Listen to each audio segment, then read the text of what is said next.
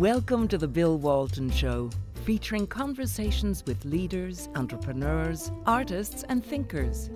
Fresh perspectives on money, culture, politics, and human flourishing. Interesting people, interesting things. Welcome to The Bill Walton Show. The anti-Trump conspiracy is not about Democrats versus Republicans. It's not about the ebb and flow of political power lawfully and peacefully transferred. It is about globalist versus nationalist, and they are locked in the old and continuous communist versus anti-communist struggle and fighting to the end whether we, the anti-communists, recognize it or not. So writes Diana West, the award-winning author of The Red Thread, A Search for Ideological Drivers Inside the Anti-Trump Conspiracy, and one of my guests on today's show.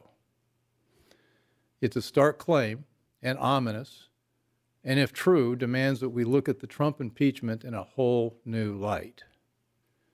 Joining in to explore it is Frank Gaffney, Assistant Secretary of Defense under President Reagan, founder of the Center for Security Policy, and Vice Chairman of the Committee for the Present Danger.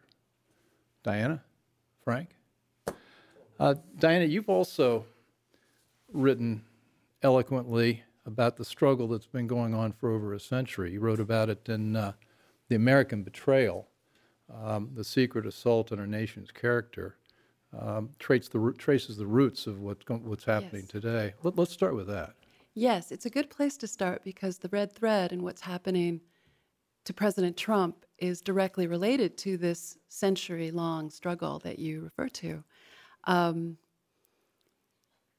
We have been subject to infiltration, to subversion, to people who want to take advantage of our liberty to essentially subvert the constitutional republic that we were endowed with.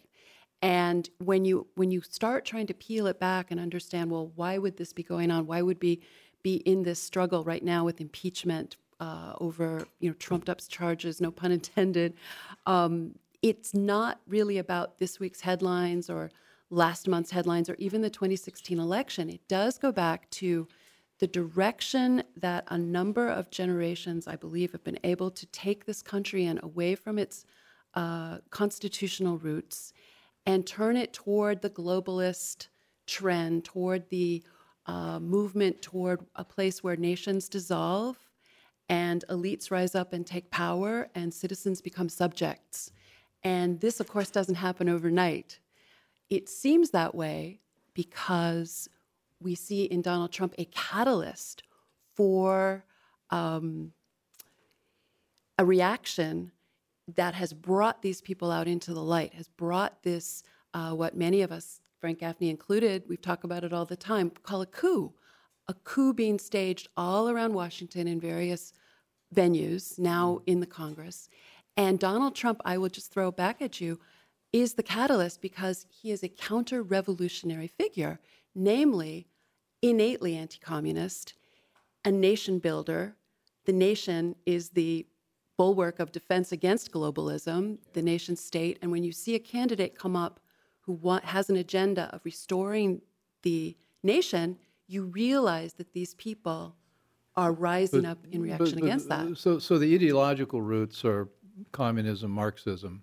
Yes. And the drivers of the infiltration, you believe it started as early as the 20s when Lenin and then Stalin took over Russia. Well, even before that, because Lenin and Stalin would be the revolutionary aspect, but you do see Marxism coming into the country in the 19th century, of course, after the 1848ers Was there a link between Marxism and early progressivism? Absolutely. Because that's, I think, about 1880s. The modern textbooks now date American history from 1880 when the progressives came into it. What's that? That's when everything began. Right, everything began. Everything began. Frank? All that prelude was, white supremacist slaveholding people who are nothing but a distraction and an embarrassment. The real America began with the progressive movement in the late 80s. But look, the point is that And Diana has done such a service to the country, I really believe, in laying this out, because if you don't understand this enemy within phenomenon and the fact that there always are enemies within, and in particular, the more open, the more free the society, the more they're able to operate almost in the open, but certainly effectively against that's an interesting the public. observation coming from you, because you're famous for fighting Russia and radical Islam, and now with Committee for Present Danger, China. And so that's an external enemy, but I guess what you're saying, they're fighting the war on an inside front. Stealth. What I'm basically saying is that whichever of the isms we decide to assign to the particular phase, we're dealing with basically totalitarianism. And the totalitarians have as part of their tradecraft operating subversively, as Dinah says, inside the enemy camp, because it invariably makes easier the job of trying to dominate that enemy from the outside. And what's doubly painful about this, as we really try to understand what's afoot, is how successfully the totalitarians have disabled what might be thought of as our antibodies to these kind of Who are the foreign personalities entities. associated with? You mentioned somebody, Wirt. Is there a story there? There's a great story there, which is very important point to start with, because I think he is the first American to be essentially destroyed by the media. So he is a figure worth looking back to. This would be in the 30s? This was in the 30s. Yeah. And William Wirt was probably a progressive, actually. He was an educator from Indiana. And he Must have been a great guy. must have been a great guy. And he had a lot of friends who in Washington. And he came when Franklin Roosevelt came to town with the New Deal. And he came to town and was given a dinner, and at the home of his former secretary, who now was working in, at the time, an education office. There wasn't a Department of Education. And they had this dinner with other New Dealers, mid-level people, a correspondent from the Soviet news agency TASS as well, an American. And he heard revolution being discussed. He heard that Roosevelt was actually going to be overthrown, that this was a way to overthrow the nation of Washington and Lincoln and start anew and essentially have a Russian Revolution here in this New Deal period. And what's interesting about Wirt is he was terribly upset, and he sought to tell the newspapers. He sought to tell any famous person he could. He wrote scores of letters to every famous person in America he could think of, got nowhere until a businessman actually took him up on it and was going through the revolutionary Roosevelt program in business at that point, and was This would be 1933, 32? 34, okay. 34. And he read William Wirt's testimony about this dinner into the Congressional Record, and all hell broke loose. And we had the equivalent of a 24/7 news cycle back in the day when we were still doing telegraph and newspapers and radio hookup was new. They had to have hearings and find out what was there revolution inside the New Deal. And essentially what we learned about it later, very similar to the Trump impeachment inquiry. You had a frame-up of William Wirt by all of the guests at the dinner party, by the 3 Democrats who ran this select committee with 2 Republicans to hear these charges. And they essentially portrayed him as a liar who had been talking nonsensically all night. And the media made fun of him. President Roosevelt made fun of him. I mean, his name was famous for a while as this kook, and worse. Yeah, I think you claimed they said that he was drinking and he talked all night and we didn't say anything. And they not only said he was wrong, they said he was a bad guy. I think it's the technical term for it. And the story went away, but the kicker was that one of those 3 Democrats was a man that Roosevelt actually got out of office later on because he was against Roosevelt's court-packing scheme. John J. O'Connor was his name, from New York. He actually wrote a mea culpa and published it in the newspapers of the day, and he apologized to the then deceased William Wirt and admitted how they had set their story straight, how they had essentially railroaded him to make this story go away. It's like Donovan, where do I get my reputation back? It's unbelievable. But the kicker also is that at this very moment, William Wirt was trying to tell the country about the revolutionary nature of the New Dealers. You had Whittaker Chambers coming to town in order to organize secretly with his Soviet handler at his side the cells inside the federal government that later became so famous for all of the harm they did. And the first person he met in Washington was Alger Hiss. Wow. You're watching The Bill Walton Show. I'm here with Diana West and Frank Gaffney, and we're talking at sort of the roots of what is now manifesting itself as the Trump impeachment. Indeed. It's the fascinating thing, again, about Diana's research is we've got Alger Hiss these personal anecdotes of individuals who play these remarkable roles and are destroyed. Well, there was a point in depression. 1933. We had the Russian Revolution, terrible. Lenin came in, then Stalin. And then Roosevelt did something in 1933. He recognized the USSR. Right. That was reversing the policies of 4 presidents and 6 secretaries of state before him, who had rejected this normalization of this communist regime that had overthrown the government and executed the Romanov family, and declared revolutionary intentions against the rest of the world. They didn't think it was good business or good for America. He was the first. He was the first globalist. Yes, or the first to really take it somewhere if we go after. Yes. But he saw the world as one big Soviet. Literally, he was the first to advocate convergence of the U.S. system, the free system, with the socialist system. The borderless, the open border. Convergence. Yeah, convergence. Yes. And as Diana documents, he was surrounded by actual communists. Roosevelt was. Yes. Who were interested not just in globalism, but communism. But right. So who was responsible for the 33 decision? Was it Harry Hopkins? Was it somebody else? No, it wasn't Harry Hopkins. He hadn't entered the White House in his powerful role yet. Yeah. It was a number of people, actually.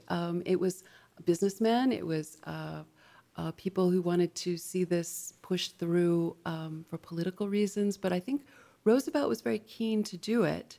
And it caused great furor in the land because there were still so many Americans who were deeply opposed to communism. Well, it was one of the people, Arm & Hammer, because there are a lot of businessmen that wanted to do business in Russia, and they wanted it opened up for that reason. The other piece of it, though, Bill, as American Betrayal recounts, is the deal that he thought he was getting to make this okay. Right. And you need to explain how that worked. It was a very short agreement that was signed. You would think it would be something, on the level of a thick treaty or something, but it was just a few pages. And essentially, it was a promise, a series of promises made by the Soviet government that they would cease and desist and never engage in any sort of subversive activities in our country. They would never support, by monetary or other means, any groups inside our borders seeking the overthrow of our nation. And it kind of went on from there in the same vein. And the irony, if it is an irony, it's much worse than an irony, but the tragedy really is, this was already underway. These activities, Soviet-supported activities to overthrow the government were underway. And on the heels of this agreement, it became so much easier. Mm-hmm. Well, didn't you write that there were more people, mainly men, but more people in the Soviet intelligence community than there were in the army? Didn't I read that? Was that? Oh, a little. Yes. I mean, we're talking millions of people engaged in this. Engaged. Security apparatus. So I think where I'm going with this has all been pushed into some sort of, that's just ancient times, and that didn't really happen, and Joe McCarthy came along, and we all knew that wasn't true. But your research shows that it all was true. It all was true, and there were any number of Americans fighting it, starting with William Wirt, who stood up and testified. I call them the truth tellers, and there are a series of them in the book. I mean, the book it's depressing in the sense that it is very stiff medicine to find out all of these terrible things were going on in our government by so many people we look up to and put on statues. But the thing that I find very inspiring about the research was I discovered so many of these lost heroes. Profiles who in stood courage. up, profiles in real courage, who stood up, didn't care what came at them, and tried to tell the truth and tried to help the country. And that would include Senator Joseph McCarthy. It would include Dr. William Wirt. It would include a man named Major George Racy Jordan later on. There's so many of these people. Deese, was it? Congressman Deese? Yeah, Congressman Dice. Dice. Yes, Dice had his own committee investigating this before McCarthy. Right. And Hamilton Fish was starting that even earlier. I mean, there were people underway trying to look at this really from 1920 in New York State. This was recognized as a deep problem if we had people coming from the Soviet Union and other revolutionary nations who sought to replicate the revolution here, using these stealth techniques and using violence and using terrorism and all the other techniques, subverting the education system. All of these things were happening before we think of them happening now. I mean, now we tend to think a lot of these things took place in the 1960s or something like that. Well, the culture wars began in Hollywood in the 30s. And I think you've written, your father was a screenwriter and later a novelist. And there were a number of people writing screenplays about what was really going on in Russia. Horror stories. Would have made a great film. Well, didn't make films, though. Yeah, they But didn't there, get into before it. there was a blacklist, there was a blacklist of stories that were telling what was really going on in Russia. Right. That would be where you see a number of the books. There were quite a number of books telling us what was going on in Russia. Great stories being told. Darkness at Noon, to take one, by Arthur Koestler, very famous. But a number of memoirs and different kinds of novels being written. And when you see the communists infiltrate Hollywood, you literally see them taking jobs like story readers and agents and things like that, who are able to be gatekeepers of what actually gets made. And so years later, when we start seeing some of the so-called Hollywood 10 writing about this kind of what was going on in Hollywood, you see probably the most talented member of the Hollywood 10, Dalton Trumbo, a communist, bragging about how it was that they were able to keep these stories from being told on the silver screen, because it's that powerful. Movies are that powerful. And they sought to keep the stories off the silver screen, and they mainly did. A few do sneak through, you do find a few, but by and large, they did not. And that was a purposeful propaganda weapon. And interestingly, this was the prelude to what profoundly affected Ronald Reagan. Yes. Subsequently, during his time When he was in Hollywood, or as when he the was president of the Screen Actors He was Guild, fighting these. he watched the communists very deliberately dominating and trying to manipulate the products of Hollywood, and that is one of the things that catalyzed his anti-communist fervor. He actually testified against them in congressional hearings that were subsequently held.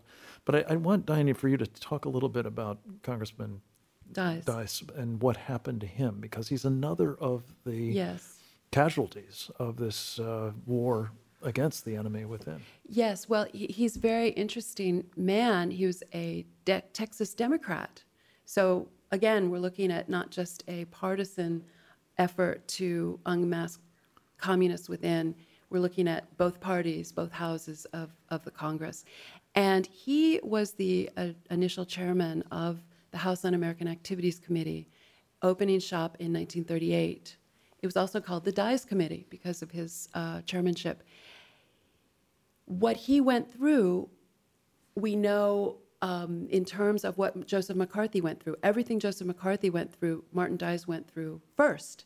He was called the same kinds of names. He was sabotaged by all kinds of frame-ups. People tried to set up all these sorts of kind of honey traps and forgery schemes and different things around him to try to get headlines that would take him down. Again, this destructive use of media and politics that we see today with impeachment and Donald Trump. We see suppressing the truth tellers, trying to do that, and in later on. He does not, he tried to go into the Senate, and we see Roosevelt actually working very hard to prevent him from going forward. They had been collegial. I mean, they were both Democrats, but they broke over this. And Roosevelt actually said to him, when he opened up this investigatory committee, which was designed to investigate totalitarianism of all kinds. So he was looking at fascists. He did great investigations into the German Bund, what the Japanese were doing here in the 1930s, and the communists. And Roosevelt told him, if you would just not look at the communists, I could support this. You're watching The Bill Walton Show. I'm here with Frank Gaffney and Diana West, and we're talking about really the beginnings of what was started out as a movement to suppress anti-communists and now has evolved into something much more sinister in 2019. But this point about trying to make sure that people who were actually uncovering what was going on ran into the buzzsaw of FDR, right? Who, when confronted with evidence that the commitments the Soviets had made to him were not being honored, became part of the enablers of the communists within his That's a really ranks. important point. It's Well, let me go back to the really elephant at the in room, core though. of the We're problem. We're talking about communist. Isn't that sort of outdated? I mean, we're not really. But then AOC comes along, and now we're thinking, well, She made it okay to she talk made, about. AOC's made. So thank you, Thank you. AOC, for giving us this Right. space to talk about this. But that was so unfashionable. Yes. And then of course McCarthy was demonized. It was made I'm trying to bring It us was from the made that 30s way. to this. Exactly. No, it all is of a piece. It's a continuum. So And bring us up to date with what happened to McCarthy, starting with what Dice told him would Yes. happen to him based on his own experience. Yes, I know there is this remarkable anecdote that Martin Dies tells in his memoir about early 1950, when Joseph McCarthy is about to start his investigations. And he sees Martin, they see each other in a restaurant in Washington that's long gone, Harvey's, which is on Connecticut Avenue, right by the by the Mayflower Hotel, big watering hole of yore. And they meet and they chat and they talk about what McCarthy is going to be doing. And he asks for advice. And I just always think of that moment as if, the skies opening up and thunderclaps and sparks and fire. I mean, it was like this moment right before McCarthy walks into the hot fires, and he's going to go no matter what. Sounds like we need to get Charlton Heston to play. Exactly, McCarthy. exactly. And once he took hold of this issue, he did not buckle. And I think his courage and his resilience is in our time very Trump-like, in the sense that there is this sense of damn the torpedoes and full speed ahead, regardless of what anyone says, what anyone does, and this same patriotism that is essentially driving these two figures. So Dice warned him that he would be destroyed. What about all the alcoholism and the reputation of ad hominem stuff? I mean, it's makes me think I'm glad Trump doesn't drink. I don't believe McCarthy drank in any way except So this was just social. a caricature to demonize the guy. Yes, the kind of work he did would make drinking very difficult because he was an incredible preparation man, and he was a tremendous scholar, really, of everything he did. He went through college and law school in a remarkable short number of years. He did it after he had dropped out to start his own business. He had a chicken farm when he was a teenager, and his mother bemoaned this because she thought he was so bright, but he came out of rural Wisconsin and started this business, and when it failed due to he had got pneumonia or something and his chickens died, he ended up going back toward school. And when he did it, he was sitting with much younger people. He finished all his degrees, became the youngest circuit court judge ever elected in Wisconsin, went to war even though he didn't have to as a judge, went on bombing missions even though he didn't have to as an intelligence officer. I mean, he was always this super achiever. And when he did his investigations, they were deeply researched. They were well conducted within all the rules. I mean, all of this is so much. All this has been wiped from history. Yeah. Completely. Completely. That's the real story here. That is the real story The of all degree to these which people. all of this has been effaced. It's like Trotsky being eliminated from the old A picture, photographs of the Soviet leadership. Well, he was vilified because that time he raised his hand, had a piece of paper in it. I have names here, and then he never produced the list. He did. Produce, he did produce the list. So many names. See, what so many names. I mean, that so is one he of those actually stories. produced- Well, that's He one had of to those be stories. silenced, is the Yeah, point. he had to be silenced. And I mean, they that did. is one of the weirdest stories when you actually try to understand it, because you say, well, why does it matter if he had 51 or 81 names to begin, or 57 or 81 names, or the ultimate 100 and however many it was? It became one of those details that the press and his political enemies focused on to a point where then people thought it mattered. The point was, there were these, and there is a mathematical equation that explains both. That's probably too boring to go into, but it came out of an earlier... There's a mathematical equation? Yes. Okay. There's an earlier look at the security risks in the State Department. Some number of them were fired. Subtract that from the first number, and you get one of these numbers that then the press argues about. Well, they're still on the payroll, regardless of how many we're talking about. And so when it wasn't just the numbers, No, it Bill. wasn't This is the just key the point. And numbers. again, Dinah does such a terrific job of sort of Now, exposing all this. Is These this are in the red people who thread, had or is this senior an American positions. betrayal? American betrayal? American betrayal mostly. But they had senior positions. they were They writing were policy. powerfully Yes. influential people, and the Yes. consequences of their penetration and Well, wasn't- and use of their government power Well, to wasn't his one of the serving principal the architects Soviets is of extraordinary. Roosevelt's Of meetings Yalta.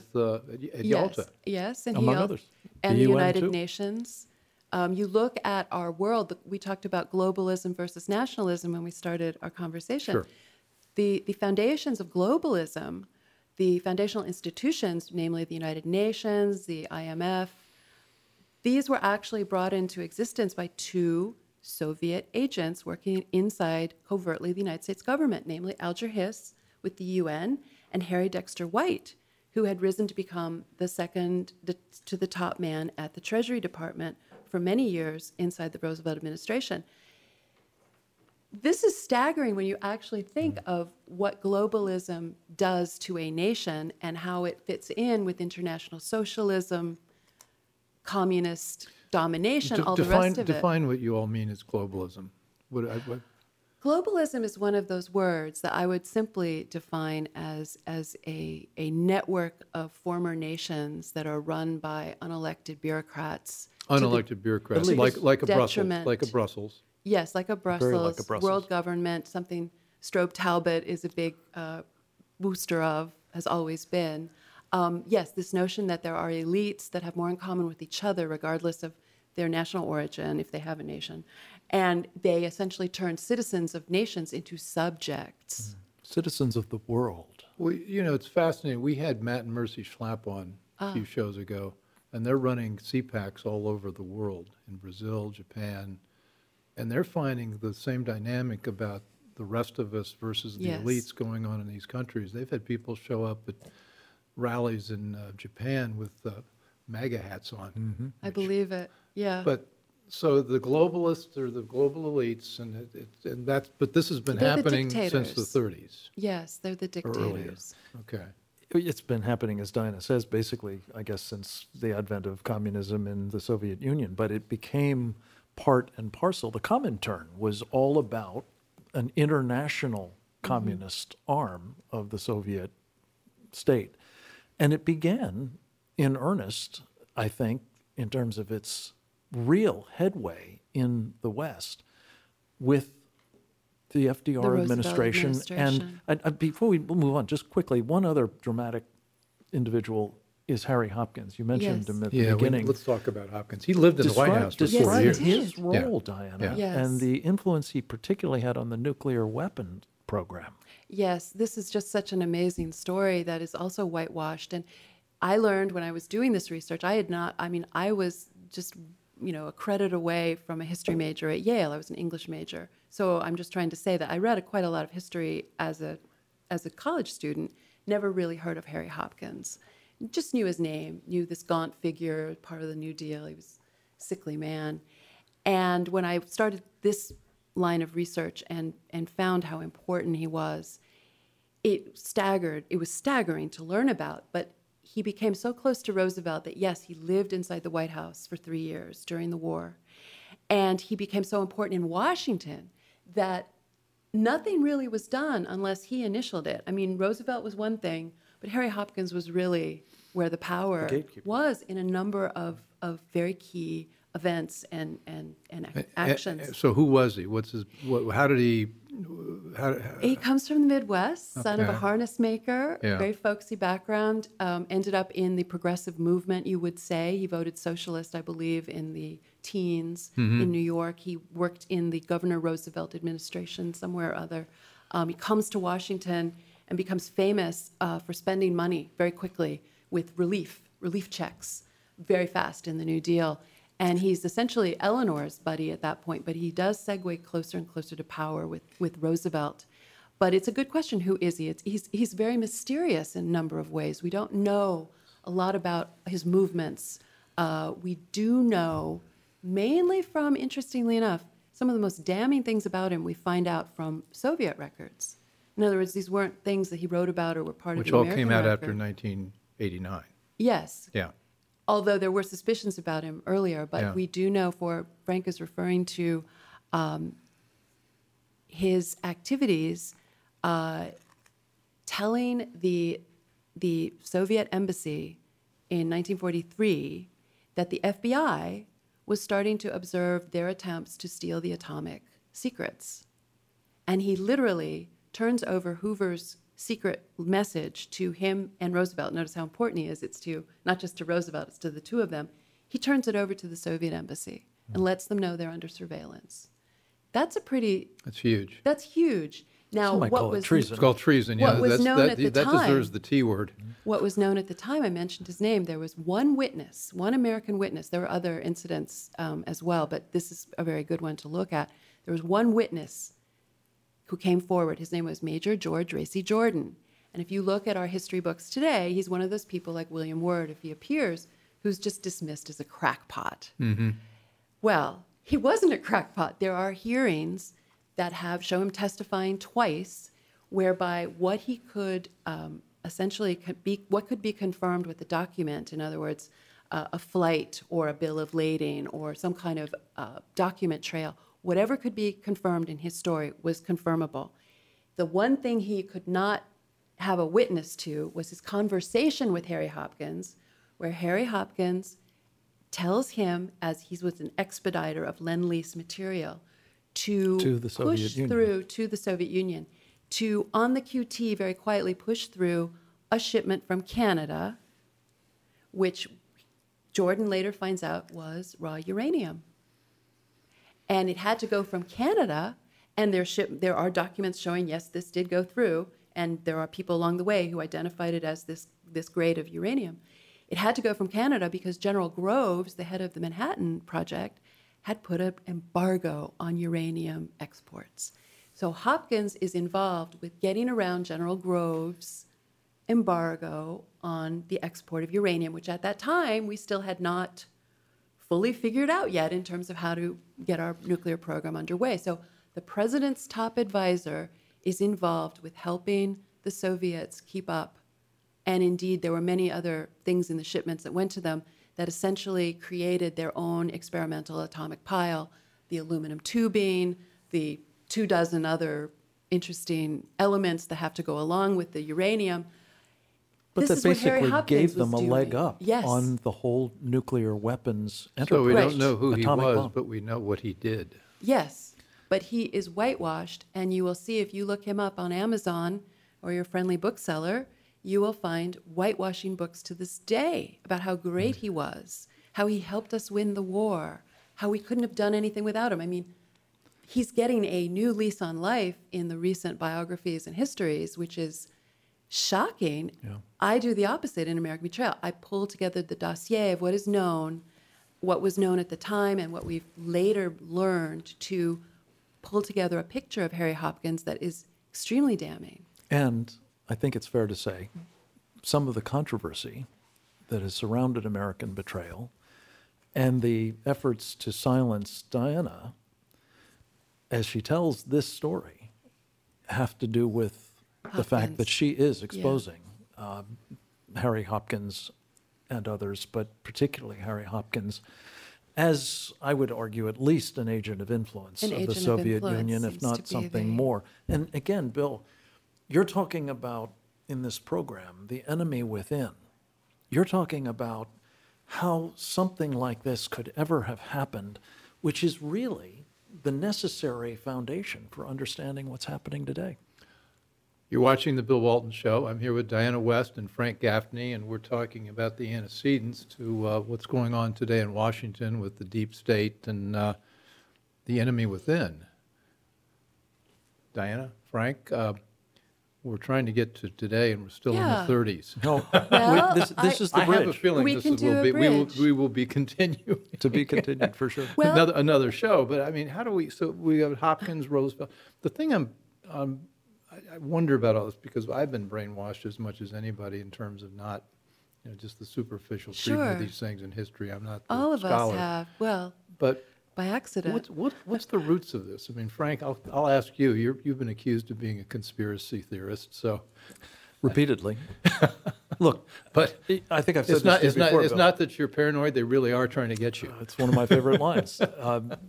Our friend and colleague, Andy McCarthy, Sure. who served with great distinction, of course, as an assistant U.S. attorney under Rudy Giuliani, used to say that in his time in the Southern District of New York office, there was an expression.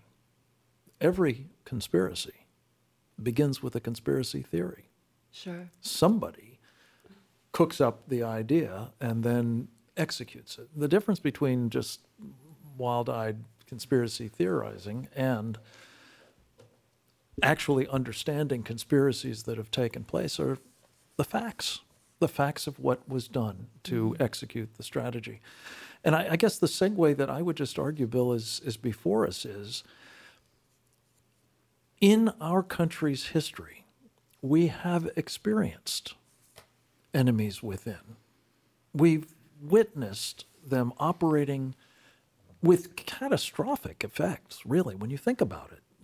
The entire Cold War threat from the Soviet Union was greatly facilitated. It may have happened over time eventually, but it was greatly facilitated, made much more rapid in Sure. terms of its appearance Dangerous. by virtue of the leg up that an agent of influence seems to have given them. Could that experience explain what's happening today as we look at people inside our government who have some of the same ideological Right. drivers behind them as the people we're talking about in the 30s and 40s and 50s, driving in our moment, in this time, an effort to destroy this country, or at least to remove its president? Could that possibly happen? I would argue that what Diana's documented shows that it certainly could. And it's as good an explanation for what's taking place today as any we've got. Well, then the source, the conspiracy, starts with hearts and minds and people getting won over to this notion of how wonderful socialism, communism is, and it's the ideal system, and it's never worked because we never really tried it. Right. And that's Or it's still been at work. improperly applied. Improperly Improperly applied. applied. And that's still at work today with Yeah. AOC. But you take a guy that you write about in the red thread, James Comey. Yes. He's a good bridge. FBI, big American, good guy. Is he from the Midwest? It doesn't matter. But anyway, he's York, I think. Yeah, he's New got a York. Boy He's from Scout New York. image, so on and so he's forth. from New York. And it turns out, as you write, that Yeah. he studied and got his senior thesis in Reinhold Niebuhr. Reinhold Niebuhr and James Comey are a great bridge because if you go back to that terrible moment when FDR normalizes relations with this abnormal regime, the Bolshevik regime, Stalin's regime in 1933, one of the people who was instrumental in pushing that on the president was Reinhold Niebuhr. Reinhold Niebuhr led an effort to... Who was he, though? Reinhold Niebuhr was a theologian. He's usually described, he's Barack Obama's favorite theologian. He's described as a liberal Protestant theologian. I knew nothing more than that when I started this research. And when I started doing a deep dive on him, particularly looking at this period of the 1930s, he was essentially a Marxist wearing a clerical collar, very much into class war. He lectured about, there's a little AP story that has urges force to change social order on a college campus. He went to Swarthmore and was actually lecturing about overthrowing the social order with force. Social justice warrior. And this is the man that James Comey, to this day, honors as his deepest influence on his own theory of justice. He started this in the 1980s when he was at William and Mary as a senior, when he also described himself as a communist. So if you just hold on to that for a moment, if he described himself as a communist when he discovered Reinhold Niebuhr as his lodestar, how is it that in 2018 he is still attesting to Reinhold Niebuhr's important influence on him and citing the very books Niebuhr wrote in his most militant period? He was a socialist, a capital S Socialist Party member. He was talking about revolutions as, And he wrote, Niebuhr's notion of justice is valid for all nations and all times. And he also wrote, his notion of justice includes no right and no wrong. Right. There are no moral absolutes. It's all relative. And if you believe that moral relativism is one of the real diseases of the last 150 years, this is right at the heart of the matter. And we've got the head of the FBI believes there's no right and there's no wrong. Yes. And who even says to this day, he's not quite sure what he is politically. So he was a communist. What is he now? We don't know, but what we know is what he's done. And Bill, this is the crux of what Dinah's exposed in the red thread, I think, is we have in the director of the FBI, James Comey, in the director of the Central Intelligence Agency, John Brennan, in the director of the National Intelligence Office, James Clapper. Three men who have all, to varying degrees, embraced this kind of globalist or perhaps even hard left amoral, agenda and are at the center of a conspiracy, a coup, if you will, to prevent Donald Trump from becoming president in the first instance, to undermine his transition to the presidency once he's elected, and then to unseat him once he took office. This is the kind of conspiracy, this is the kind of enemy within threat that has a very direct lineage from, I think, this earlier time we've been discussing at such length. And the really terrifying thing is we have ceased as a nation to even think seriously about the possibility that this could happen to us, that this kind of subversion could take place inside our government, let alone at its highest levels. That's why it's so important, I think, to continue drilling down on this particular topic. Well, we will continue, believe me. But I have friends, I have a friend who wrote an essay about finding common ground with liberals at Thanksgiving. And, this is, as I said at the outset, this is not just a Democrat versus Republican, liberal versus conservative. This is much more deeply rooted in ideological. And we've got state actors, of course, the people in the intelligence services. But then we have the people who've been ideologically influenced by somebody like Reinhold Niebuhr. And Niebuhr, I'm just superficially, nice philosopher, Christian, good guy. When you see a quote by Reinhold Niebuhr, must be good. But he believed things like the Christian in politics must be willing to transgress any purely Christian ethic. He must be willing to sin in the name of justice. Yeah.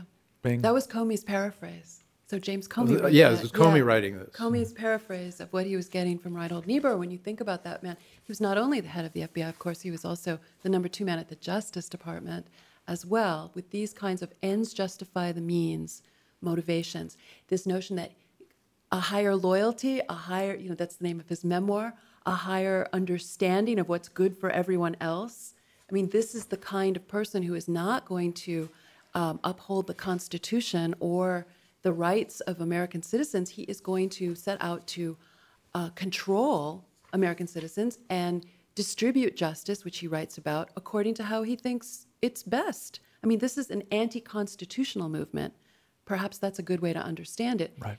These people aren't necessarily schooled as Marxists. That's a hard thing to become. I don't actually see that in a lot of these figures. But they are all against the Constitution. They are against elections. They are against the voice of the people. I mean, this is the most basic kind of power-hungry kind of people. And they find their home in this globalist type movement, extra-legal, extra-constitutional, and certainly outside of elections. I mean, this is the scariest part.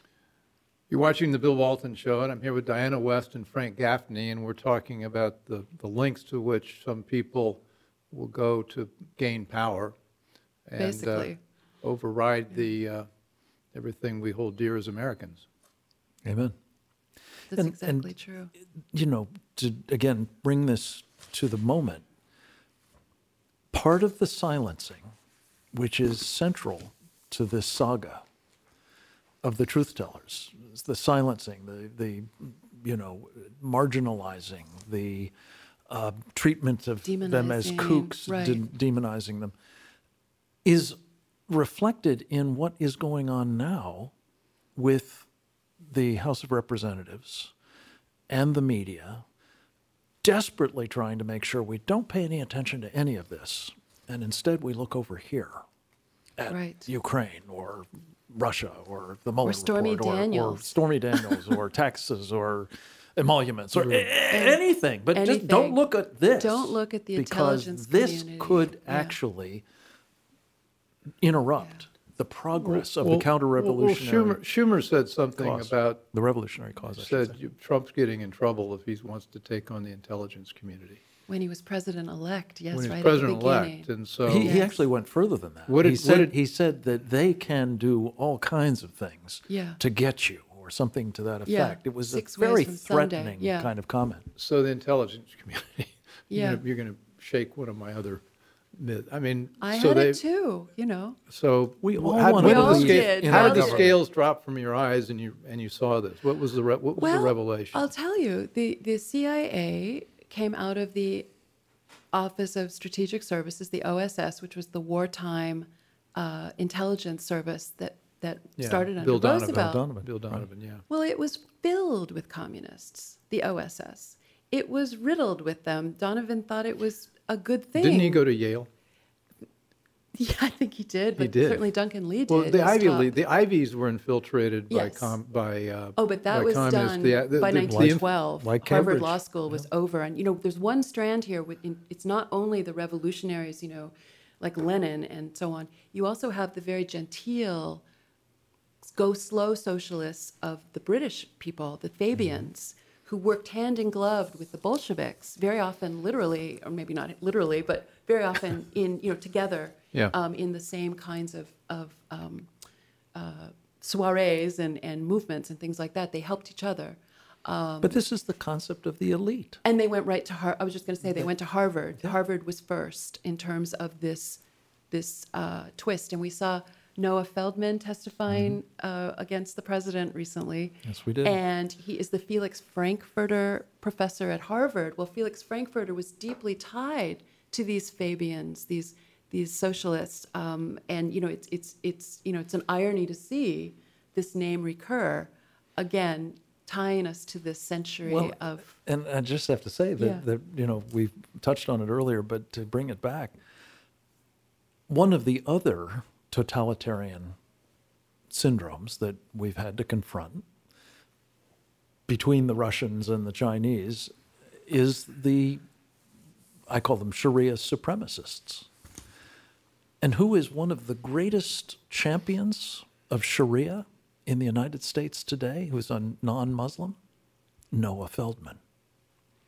Totalitarians stick together. Noah Feldman is, again, The professor of Who law testified, at Harvard, who has been starting under, by the way, this is not a trivial point, Bill, Elena Kagan, when she was the dean of the Harvard Law School, established an Islamic studies program in the law school with $20 million from the Muslim Alawid Brotherhood? bin Talal, one of Okay. the great enablers of the Muslim Brotherhood. And Yeah. Noah Feldman is one of its principals and has been pressing at every turn.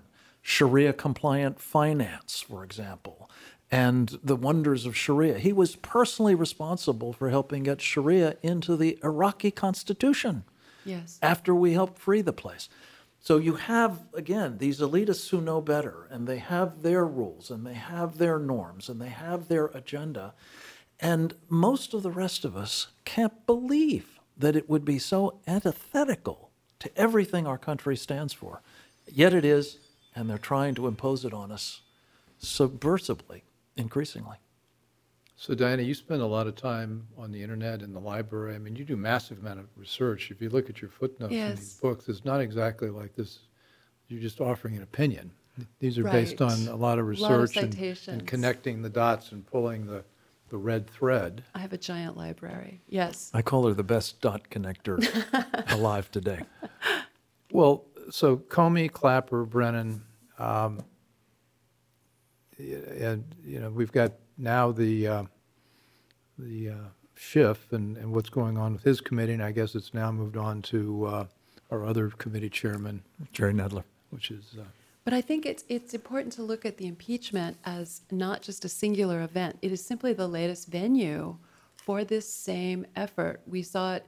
It's morphed. It's changed names. It's changed its direction. But going from even just the summer of 2016, when they started creating the persona of Trump as a Russian puppet. Mm-hmm. I mean, this was essentially an effort to strip him of his personality. I mean, this is a patriot. This is a patriotic America First man.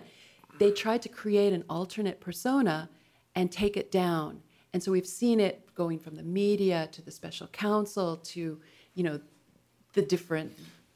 But again, but the irony, but the perversity of that is Hillary is the one that sold all the uranium to Russia. Of deflection. Let's go with the opposite of what's really happening. Right. Don't look over there, folks. Look over here. Yes, exactly. And again, Trump as a counter-revolutionary figure, that is the only reason we're seeing this. If this were any other president of either party, we would be moving forward in the progressive fashion. Does he know he's a counter-revolutionary figure? I suspect he does at some level. By now? I think instinctively. And the amazing thing about it, Bill, is, as you know from your time in New York, this is a guy who was just another New York liberal Democrat, basically, until he started running for office. He was an equal opportunity donor. Equal opportunity donor. And he has been, as they say, mugged by reality. And I think it's helped shape him as the man he is today. Well, there's something interesting which goes back to the Comey-Niebuhr divide with Trump, which goes to, in the 1970s, this is a New York Times word, he and his family gravitated toward Norman Vincent Peale's church in Manhattan, very famous, Marble Collegiate, very famous church, where he presided for decades. Norman Vincent Peale and Reinhold Niebuhr were at loggerheads with each other religiously and politically.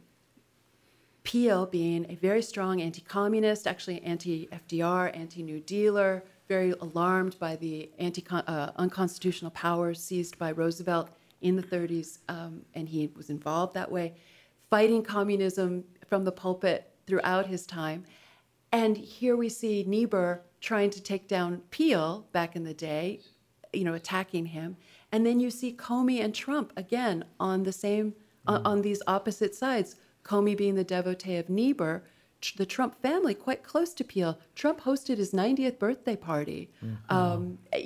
He was married. His first marriage was with him. His sister was married by him. I mean, this is a close relationship that speaks to more than, I think, just a liberal mugged by reality. He had an innate pull toward this man and what he believed. But it's just all these things floating back from popular culture. I think of, Norman Vincent Peale was sort of made fun of as a self-help bourgeois. Power, positive thinking. Not a serious person. Right. But in fact, he was a very serious person. I discovered this amazing career. Right. Or we know it now. I mean, I feel like we're just peeling back this onion. I know. We're only about, we've gotten about this far in, but we need to go further. We're running out of time. I want to talk about the connections between Russia, Islam, what's going on now with China. I also want to get into how this has worked in other countries. I understand they were behind a coal strike in Britain when Thatcher was prime minister. So this is not happening just here; it's happening everywhere. I want to talk between the links, the so-called red-green axis. Sure. Is that the environment tied to? No. Green of Islam, red of green the of Islam. Okay. left. Well, this is fascinating, and thank you. I mean, what a gift to do all this work. It's a wonderful opportunity. It's a real to speak gift with to all you. of us because most of us don't have the time to dig into things this deeply. So She's a national keep it treasure. up. I'm looking thank forward to the next one. Right. Well, anyway, that's it for now. Thank you for joining us, and we'll see you back on the next Bill Walton Show. Thanks for listening. Want more? Be sure to subscribe at thebillwaltonshow.com or on iTunes.